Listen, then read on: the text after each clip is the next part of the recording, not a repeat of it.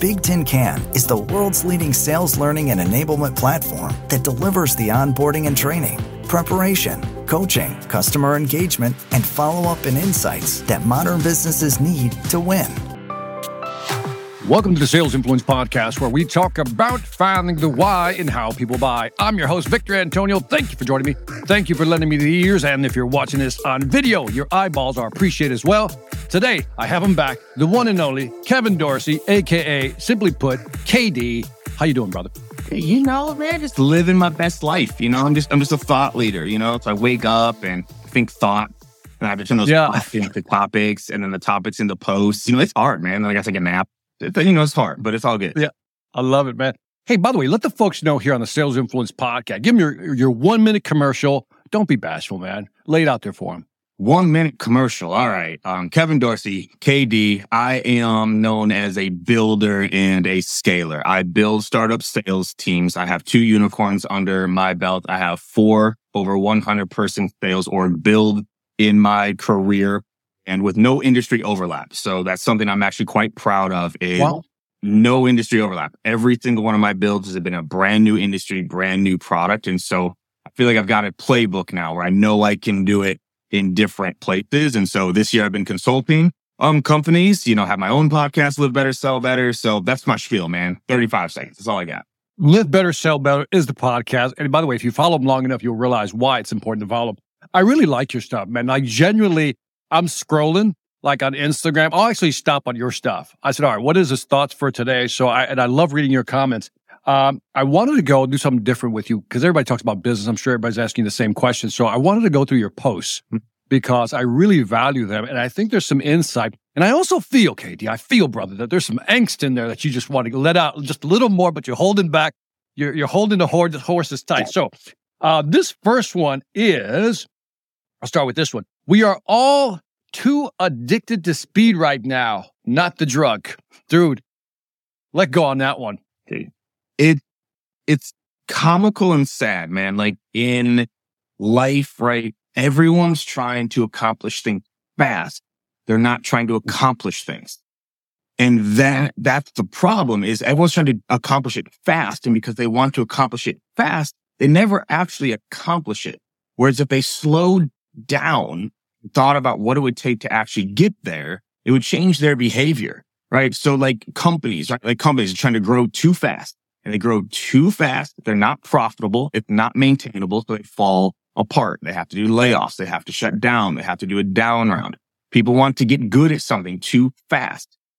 So they don't practice it. They don't study it. They don't invest in themselves. They're trying to get the top 10 tips off of TikTok. I think that's going to make them a world-class seller. And it's like, no, it doesn't work that way. But then companies do this too with salespeople all the time. They rush. They want to get people on the phones quick. Right? So again, fast. How fast can I get them on the phones versus how ready can I get them on the phones? Right? And so we're just seeing this addiction to speed right now. And I don't know if the listeners will understand this. Have you ever like ridden motorcycles or race cars or anything, Victor? A little go-kart. That's about it. Sorry. So like, you know, I used to have a motorcycle, but people like go through this to understand the faster you go, the less you see. Like when you're on a motorcycle or you're in a race car, when you're going like 80 miles per hour, you can see everything. When you get to 90, your vision starts to narrow. You get to 100, your vision narrows further. By the time you're going 110, 120, you can literally see just like a sliver in front of you. And so you're missing everything else. That's how a lot of people are operating right now in their lives and their businesses and careers is they're doing so fast. They don't see everything that's going on and they're not making the right choices. So that's my first mini rant. Yeah. So it's a good rant. And I love the analogy of the motorcycle. So what is it, KD? Because, you know, it's too easy to go, well, society, we're all getting shorter attention spans, blah, blah, blah. But I don't think that's it. I think there's something like deeper that's happening in society that we want to get there faster. Or we think we should get there faster. You mentioned, for example, your companies and individuals, right? I love your TikTok phrase, you know, 10 tips on TikToks, or what you call it, your $297 course on your post, and you're going to be an instant seller, right? And so give me an example first of a company, without mentioning names, obviously, but that you worked with, you know, say, Victor, here's an example of a company that just doesn't get it or didn't get it, and here's what happened. So, I mean, unfortunately, it's quite a few, right? So the first thing, we talk about is like, all right, how are the reps performing, right? Obviously, by the time someone brings me in, generally speaking, things aren't going well, right? Like something's off, something's broken. So they, bring me in and it's like, the reps aren't performing well. And so we want to put everybody on a plan. Well, time out. Okay. Let's talk about this. Why aren't they performing well? So KD, I just want to pause you because I want to frame the context because I know it's going to get good. So a company will bring you in, like what type of company will bring you in? Frame the context for me in this case. So this company that I'm about to reference, right? They're a Series B startup, right? And a sales org of about 30 people. They're doing roughly like $25 million a year in revenue. And then they've missed their number the last 2 quarters. Right. And so they're like, all right, we got to figure something out. And so they bring someone like me in who's done it before, who's messed up a lot before. So I can kind of spot things to go through it to, again, make things repeatable. So that's kind of the foundation. And so I'm working with the, VP of sales and the CEO at this time.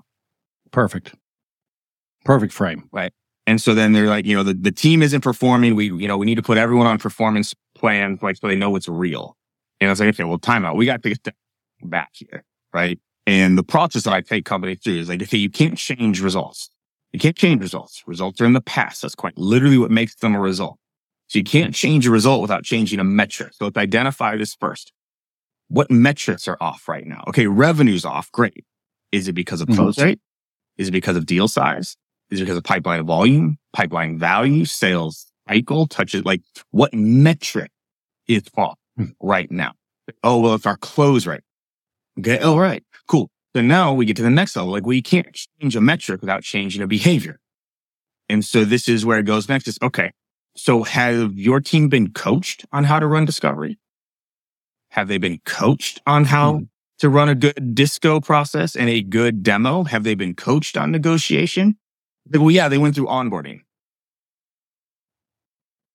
Okay. I'm going to let that one hang in the air real quick. If you had to guess how long their onboarding process was, 2-week onboarding and then go. And so basically now at this point, I would say your reps shouldn't be good. Like quite literally, to even expect them to be good yet is wrong. They shouldn't be good. You haven't taught them how. And so dang it, I like this. Like, this is why I like you on this show. This is why I like you on this show, man. It's just because that's real. It's like, I don't understand. Again, this mindset of like, why would anybody be good at something if they weren't taught how to do it? Why? Because you hired them? Like, no, like you need to teach them how to do this and how to be better at it. And then the practice, which will be the next part of this, is you get good through practice. You get good through practice. Like all my sales leaders and salespeople listening right now, please write this down. You do not get good in the game. The game is where you show how your practice is paying off. You don't get good in the game. You get good outside of the game and then you go play it. But sales, it's always like just into the game. Just do the demo. Just do the call, right? They weren't practicing either. So they were about ready to fire everybody. And instead, we built out a coaching plan over the next 90 days. And what do you think happened to the close rates? Close rates went from 13% to over 27% in under 90 days, which leads to millions of dollars in revenue from the same people. They just never been coached on how to do it the right way. So I'll pause there. Well, I love that. And by the way, thank you for the pause because you have other guests just keep going. I'm like, wait, I want to ask you some questions. So thank you for understanding. Thank you for having that awareness. You said something in our last podcast that people kept referencing. And I tell you that you're probably the most popular podcast guest I've had on. And don't take this in the wrong way, but I've had like big names. But at the end of the day, you were the big name, if I can put it that way. And one of the things they bring up that I thought was really interesting was they plucked the most simplest concept that you pointed out. And you said, and I'll paraphrase because I can't remember the words exactly, but you said, if there's a line or two that's not right, whether it's, a question's being asked or a script that has to be delivered, you said, we'll spend half a day on those 2 lines. I want you to hit on that again because I thought that was like, because even when you said it to me, I go, I guess he's got a point on practice. So think about, this is what's hilarious, right? Because salespeople get like, we're like the athletes of the business world, right? Like people used to use that analogy. And I don't think we've earned that analogy at all, right? Did you play sports, like any sport or instruments like growing up? Basketball and bass. Perfect. Okay. So we got basketball and we got the bass. Okay. So think about how you practice basketball. Did you practice the game? Or did you dribble with your left hand for 30 minutes straight going around cone? Correct. and then shot 100 free throws. And even before those free throws, laying on the ground, practicing your release. Then you shot 100 free throws. You didn't practice the game. You practiced the skills that lead to the game, right? It's the same thing for selling. We need to chunk what we need to do down to the specific skills and then get massive repetition, right? Because and people hear that. They go, like, 2 full days on just the opening part of a script? What a waste of time. It's actually the opposite, because you know what they have down after those first 2 days? The opening parts of that script, they have it down. I don't have to come back to it.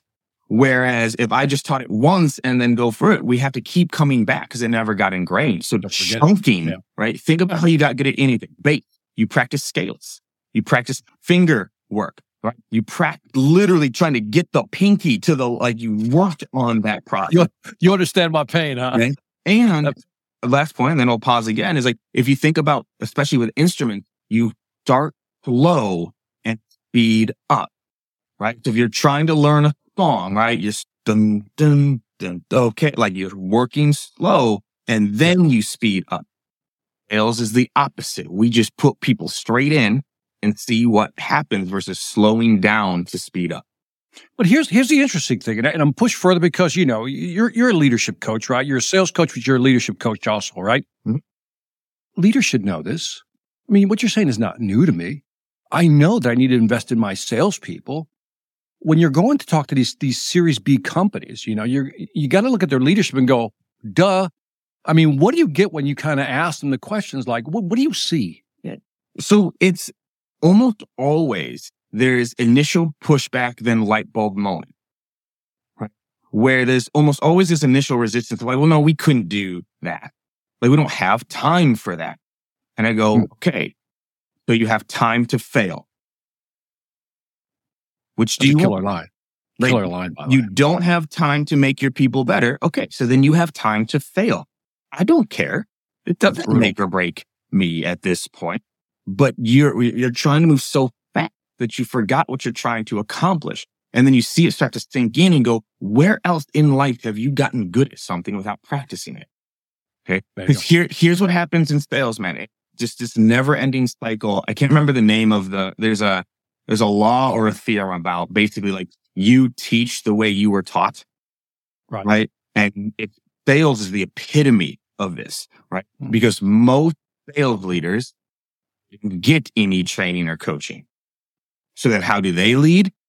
Without giving training or coaching. So then how do those reps who then become managers lead? They don't do training and coaching because it's this never ending process, right? Because like, truth be told, they're like, you do this, but when you were coming up in the game, how much coaching and training did you really get? Not much. Not much. I gotta be honest, not much. That's my point, right? It's like you said it, right? Like, oh, this is common knowledge. Mm-hmm. It's not. Like, it's just not how the sales industry has been built. And then so once you flip that paradigm, then people go, well, yeah, I guess it does make sense. Like, it's really hard. It's almost like right in front of you, right? It's like, when you were taught to swim, back in the day, they just threw you in the waters and figure it out, right? And that's kind of what it is. Right. It is. And what people forget about those analogies, go into the deep end, throw them to the wolves, trial by fire. People die. That is not like that. One of my favorite books right now is called Do Hard Things. And it's really confirmed some things that I believe in, but I didn't have a way to like phrase it. And what it talks about is the difference between developing toughness and filtering, and how a lot of the ways we think you develop toughness don't actually develop toughness. They filter out people without toughness. And that's a different way. So think about this, right? So the classic military boot camp. Everyone thinks, oh, that's how you develop toughness. No, the boot camp is actually to filter out the people that don't have it. The boot camp doesn't make you tough. Mm-hmm. Only tough people get through the boot camp. Mm-hmm. Right? So these trial by fires, right? It's actually, they're filtering. They're not developing. If you want to develop toughness, there are strategies and tactics to do that. And filtering is just so ingrained in sales. We try to filter out bad opportunities instead of earning their business. We try to filter out bad reps as opposed to making them good reps, right? That's the dichotomy that so many companies are facing right now. I love it, man. I was on the bubble about getting that book, man. So I'm getting the book. Dude. All right. I'm going to go to the second. This is kind of very similar. The second post 3 days ago, back to the basics, back to the future. Let's face it, outbound prospecting is hard, only getting harder. I'll leave it at that. Let you go from there. So, there's the classic line is like, is cold calling dead? Cold calling dead, right? And everyone gets fired up. Or no, it's not dead. Nah, it's dead. Whatever. It's like a religious debate, isn't it? Oh my God, it's hilarious, right? You want to get people fired up on LinkedIn, just go say something's dead, right? So I do not believe cold calling is dead. I do not believe outbound prospecting is dead, but it is dying. It is dying, right? And if you think about what the definition of dying is decline, right? It's declining. Connect rates are half of what they used to be 4 years ago. Half. Response rates are almost 3 times lower than what they used to be 3 years ago. Connection rate, pickup rate, convert. It is dying. It is everything metric wise is going the wrong direction with outbound prospecting. It is. But when you look at it, I also look at it and go, well, no wonder it is, right? Because, we talk about these basics. What has a higher chance of response rate, Victor? A personalized email or a non-personalized email? Personalized email. Shocking, right? Yeah. Pretty basic. Most emails that are getting sent out right now are not personalized. Correct. That's a base. I get them. We all get them. Well, we're not there, right? We're not there. We've gotten away from it. Why? Addiction to speed. Because you can't personalize at scale. Great. So you can send shitty emails at scale. Bad emails we do all day. Good emails we don't. So it's a basic. We're not doing it. Knowing your industry. This has gotten so lost in sex.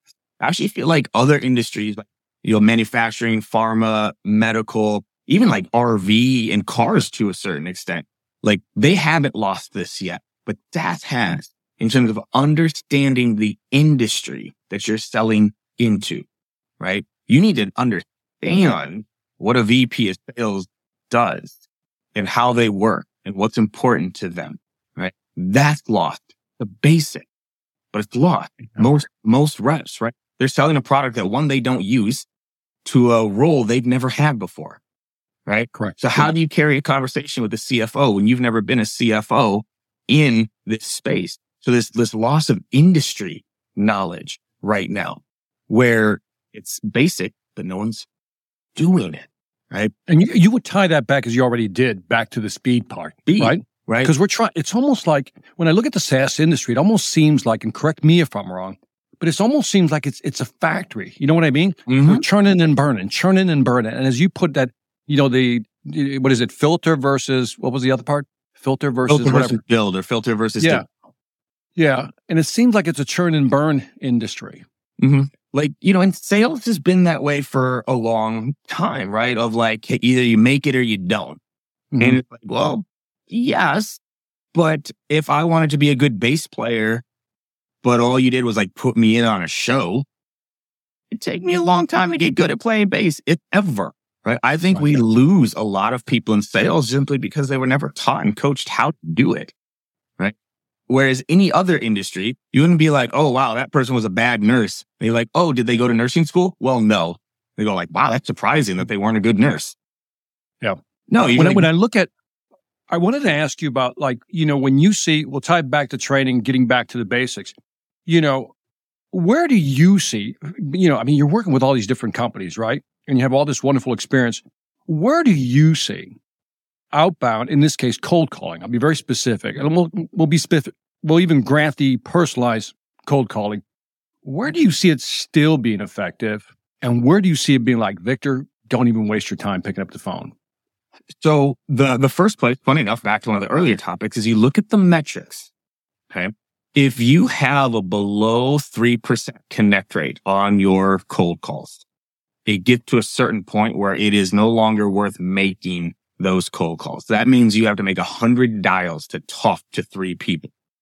There are some industries where that is the case. If you're calling into finance, If you're calling into engineering, they don't pick up that phone nearly as much as sales leaders do, as marketing leaders do, right? There's a difference there. And so knowing that is important. Like, so it's looking at those metrics of like, okay, if it's below 3%, it's almost possible at that point to have enough. But it's also then looking at, well, what affects cold calls? And this is what people also forget is emails do affect cold calls.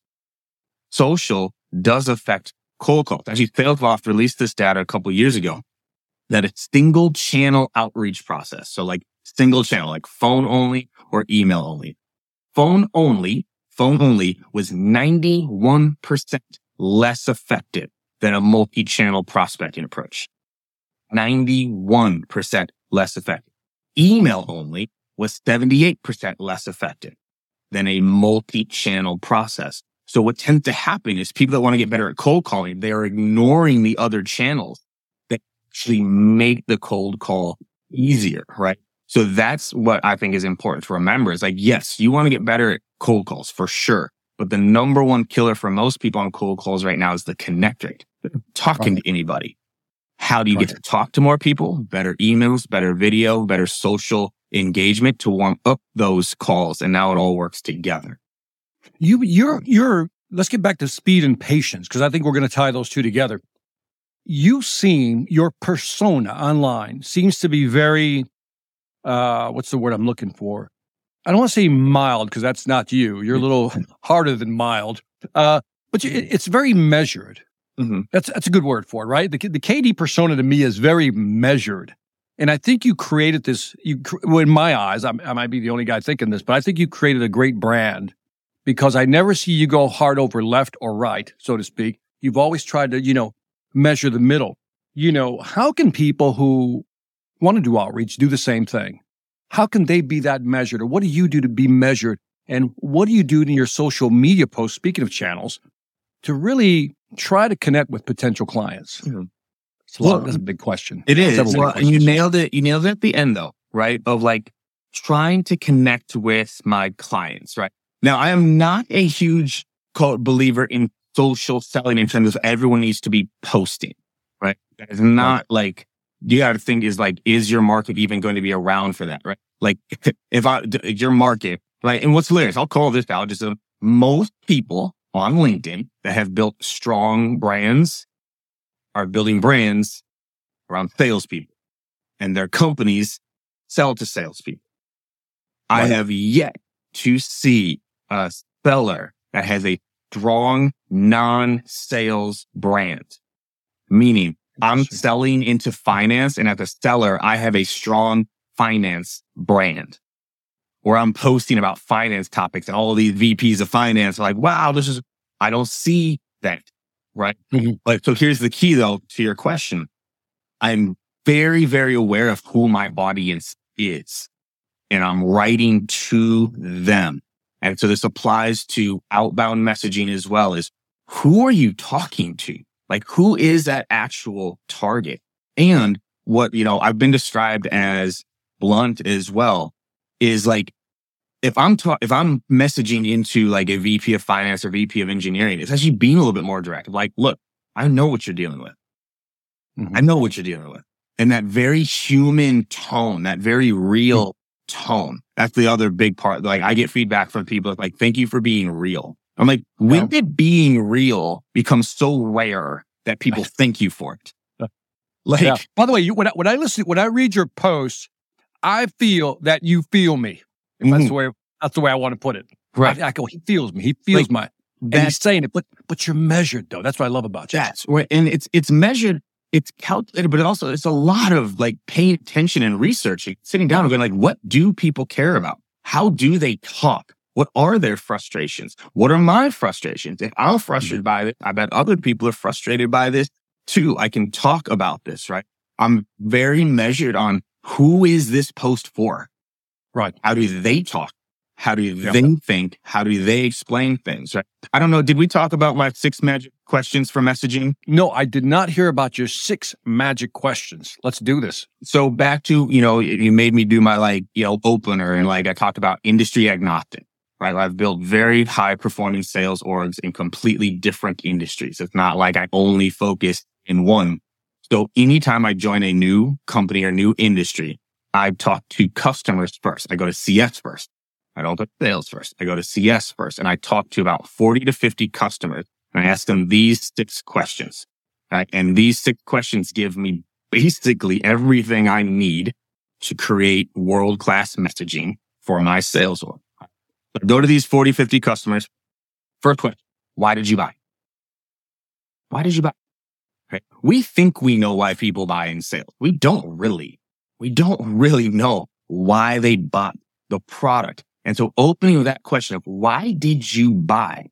You're going to get the language from them of like what they were really looking for, right? The first question, why did you buy? Question. Hey, what were you afraid of before buying?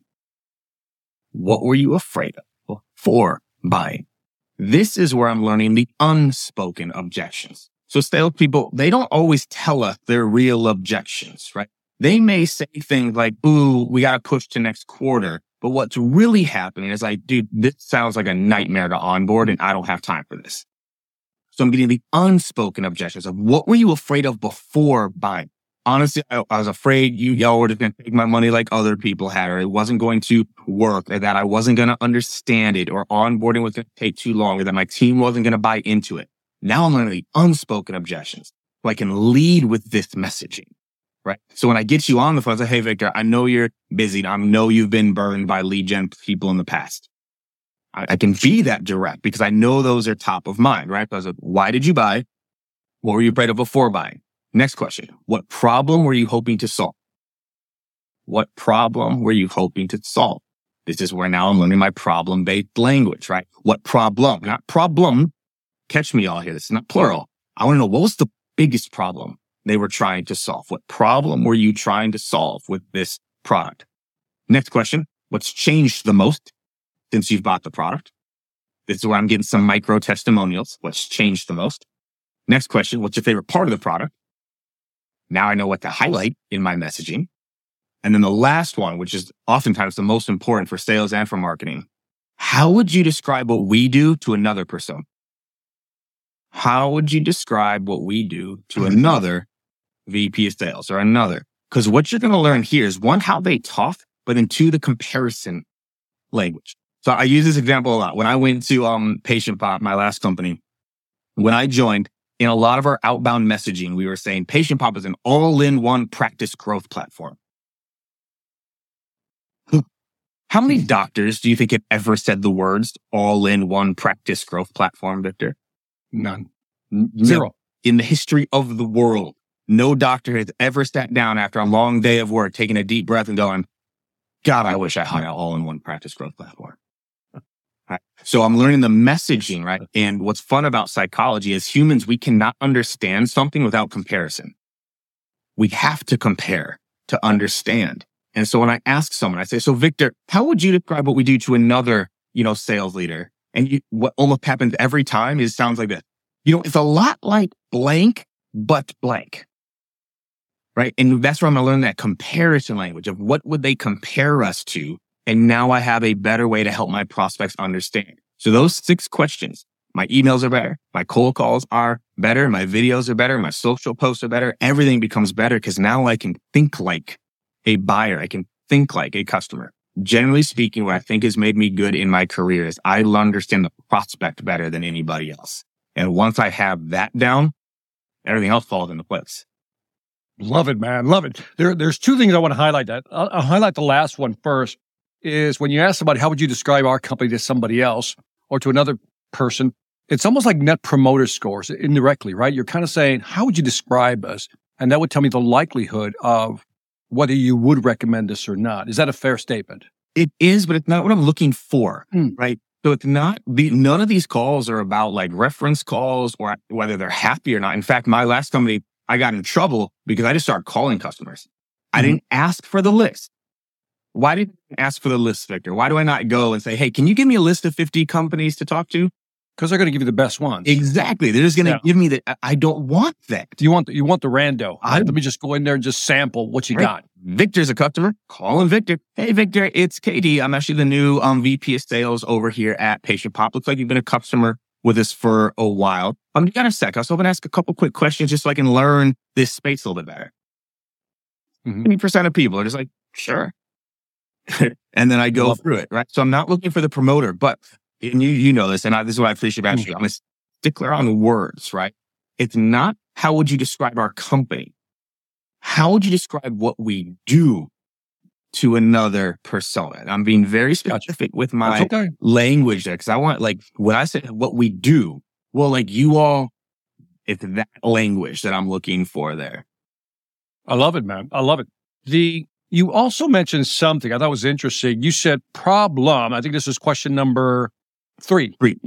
Right? You said problem, not problems. And I thought that was interesting.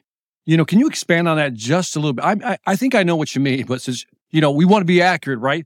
I'll give you my definition is you're finding their highest leverage activity. In other words, we can solve this problem. The rest of these things will be solved as well. So I just want to focus on this one. Yep. And it's funny enough, it's not even about that it will also solve all the other ones. I want to know what that top of mind problem, because especially with prospecting, you have to nail the problem.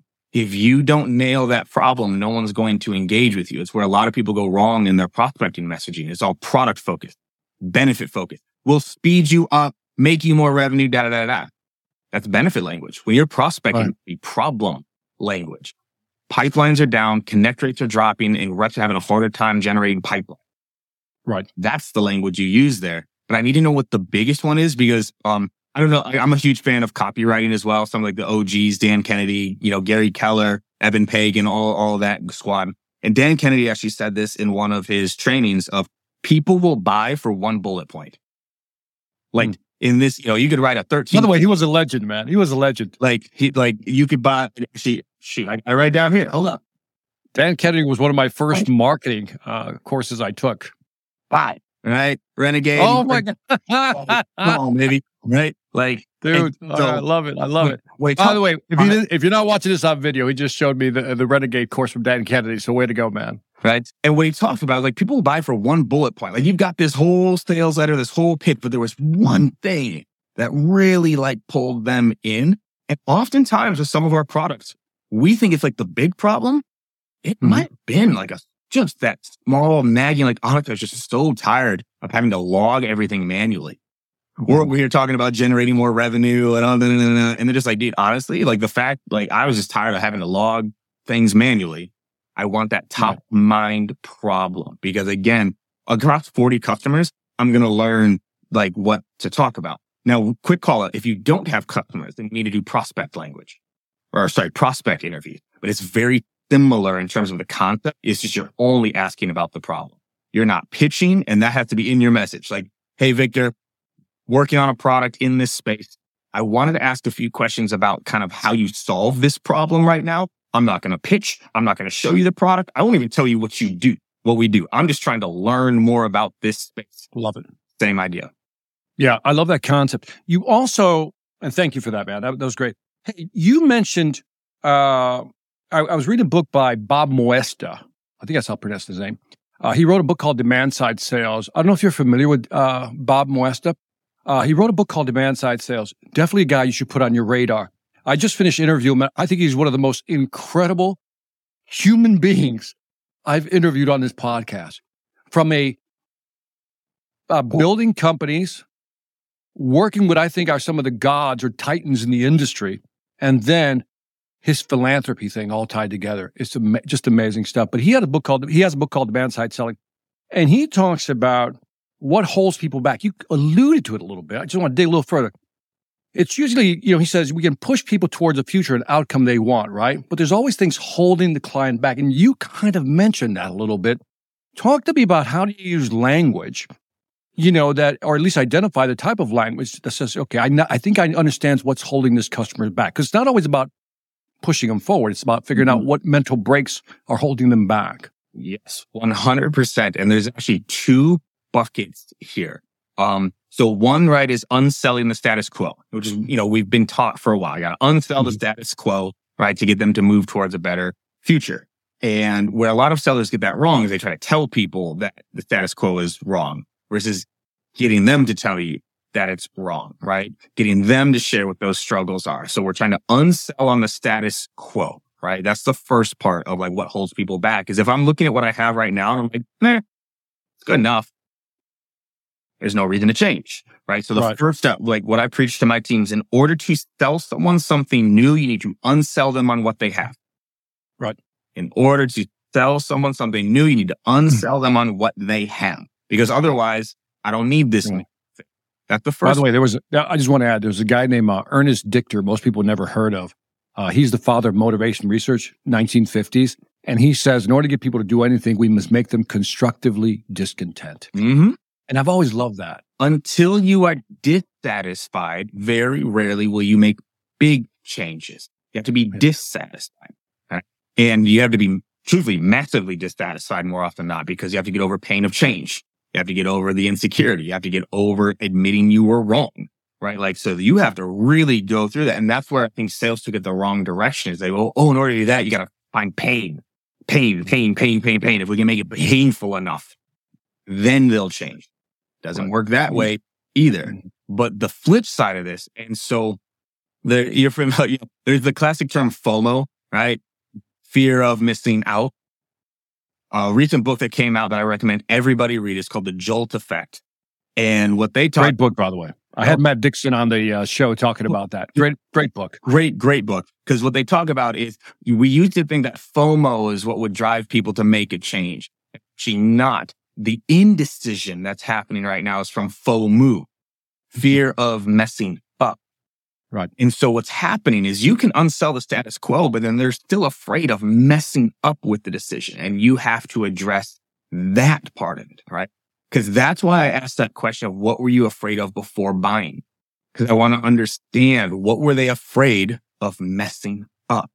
Because if I can address that, I can go through that process better and sell stronger. But I thought the Jolt Effect did a phenomenal job of covering that point, because it's like everyone just talks about the status quo and they're like, well, what's interesting is like we're beating the status quo. People are verbalizing saying, this is— I know I need to change, right? I know I need to. And then they still don't, right? They still don't. And it's because of indecision. It's because of fear of messing up that's holding people back. And the best sellers address that too, right? Making sure that they feel confident it will work for them.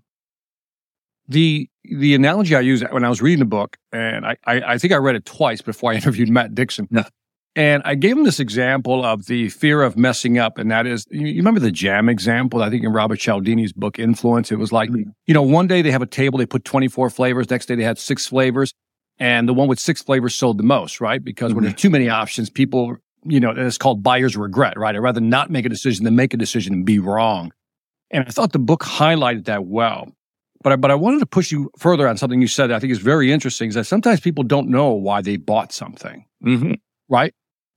We think they know why they bought, but you said, I got to go ask them these questions. And because that's going to allow you to develop your, I guess, voice of the customer and your messaging when you're presenting. Have you found that to be a challenge, really getting to the root of why people buy something? So not really, no, right? Like, especially when you ask, and this is also a big part of this, I don't send these questions ahead of time because I don't want the calculated response. Right. I want the in the moment response. If I give you time to think about why you bought something, I'm going to get a calculated reason. I'm going to get a logical reason. The on the spot is I'm going to get way more emotional answers to this, right? Way more. And that's the key to it. So, but funny, like why people buy. So there's a really good book. I think it's like The Secrets of Copywriting. It talks about there's 11 reasons why people buy anything. 11 reasons why people buy anything, literally anything in life, are for these 11 reasons. So I know it falls into this, right? But okay, make money, save time, avoid effort, escape mental, physical pain or embarrassment, get more comfort, achieve greater cleanliness, hygiene, or better health, gain praise, feel more loved, increase popularity, social status, joy. Dude, I believe you. There were 11 in there because you're counting them off visually. So yes, I agree with that. Everything you've ever bought in your life is for one of those reasons. Yeah. Right? So one of the exercises I also then do is anytime I'm working with a company or my own, I pull up those 11 reasons and go, how does our product fit into these? How does our product make someone more money? How does our product save them time? How does our product avoid effort? How does our product bring social status? I'm going through every single one of those, but asking someone why they bought is twofold. I want the emotional answer from the person. Like, honestly, I was just so tired of dealing with blank. But also, again, sellers, we think we know why people bought. You have no idea. You have no idea why. I love your list because, if, again, Katie, this gets back to, it's so obvious right in front of us that we don't see it. It's like you're looking around, but I don't see it. It's like even those 11 reasons why people don't buy, right? Or they buy rather, is if you ask companies, have you gone through this list? Can we go through this list to see where, and it'd be amazing. I guess I ask you, are you amazed sometimes at how people realize that there's probably more value in their product or service that they haven't realized? Oh, for sure. Because they especially for the sales reps, right? This is where it all happens is sometimes founders get this because they created it, right? They created the product. So they know a lot of these things, but by the time the sales org is there, they don't know all of these things. So going through this, what I've seen with teams is it gives them so much confidence where they're like, whoa. Yeah. Like our product. I love that. All of this for the prospect, like, because this is, a recent tagline that I've come with is like, if you know you can help them, you owe it to them to reach out.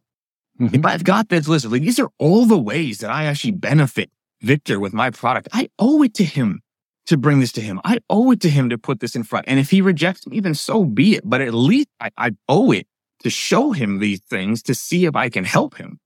I always say you have a fiduciary responsibility to present your value. Do you know what I mean? You have to show the value. Now, I got to ask you this last post, because this is a good way to kind of start closing this down, which I hate to do, but we have to do. Title of the post 4 days ago from Cade himself again, detach from the outcome. Detach from the outcome. Okay, it was, I'll let you go, man. Just go on that one. Just go.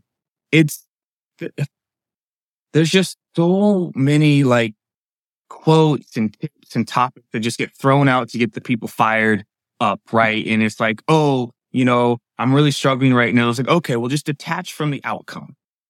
It's like, well, yes, but no, because the outcome is the only reason why you're doing it.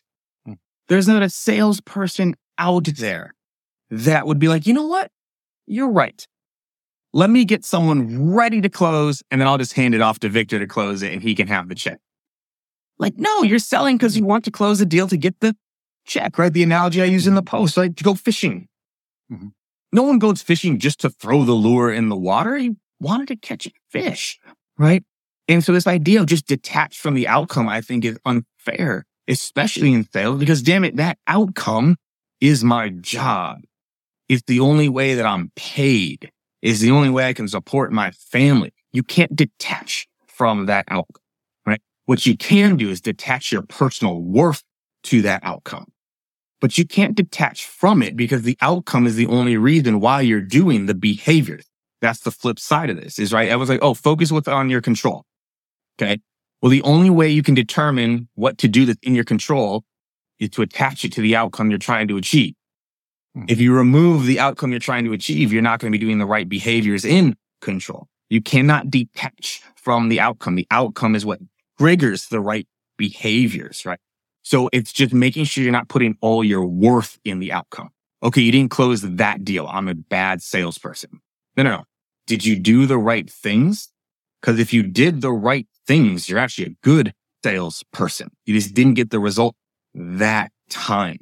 One of my favorite actual books on this topic, Thinking in Bets by Annie Duke. Did you read that one? Great book. Yeah, we read the same books, man. We're reading the same books. We want to get along, right? It's like Thinking in Bets by Annie Duke, right? And how we have outcome bias, where like you can make a decision and not get the outcome you want and think the decision was wrong. That's not how probabilities work, right? You can do everything right and still have things go wrong all the time, right? So it's focusing your worth to your behaviors, right? But attaching it to the outcome, right? The quote I always use with my team, be proud of how you work. The results will be there. I love it. I love it. I'll ask you this last question only because I want to get a personal opinion. And this is not a swipe at anybody. I just want to highlight. I want to get your thoughts on this. My man, Larry Levine, has a book called Selling from the Heart. Mm-hmm. And I like the title, right? I know what he means by it. But I wanted to get your thoughts on it, on what you think that means. Selling from the heart. I don't know what it means. I didn't write it. What's your first, a lot of it is based on obviously doing the right thing for the customer. I think that's an obvious one, right? Selling from the heart. But I'm always thinking that we don't want to sell emotionally. We want to sell with helping our clients, the value for value exchange, right? You pointed out that we as salespeople get up because there's an outcome. We win, right? But you also said, because I know you're totally not Machiavellian on this one, is that you said also the company who buys my product or service will also win, right? To me, that's what selling from the heart means, that as long as there's a value for value exchange, we both win. That's why we're in sales. Yep. I think, if I think about selling from the heart, I think about the word care. Mm-hmm. Right. You should care about your prospects. Correct. Right? And if you do, it changes a lot of how you will behave, but it's also what hurts, right? Like you care and they reject you. Hurts to get rejected by someone you care about, right? That's again where then people detach, right? They detach from that, where it's like, no, like you have to keep caring, right? Like that's the whole part of all this, y'all, is like, again, back to basics.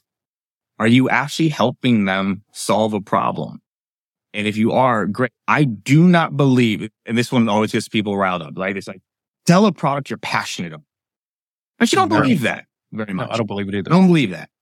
But I do believe that other part of this is be passionate about your prospect.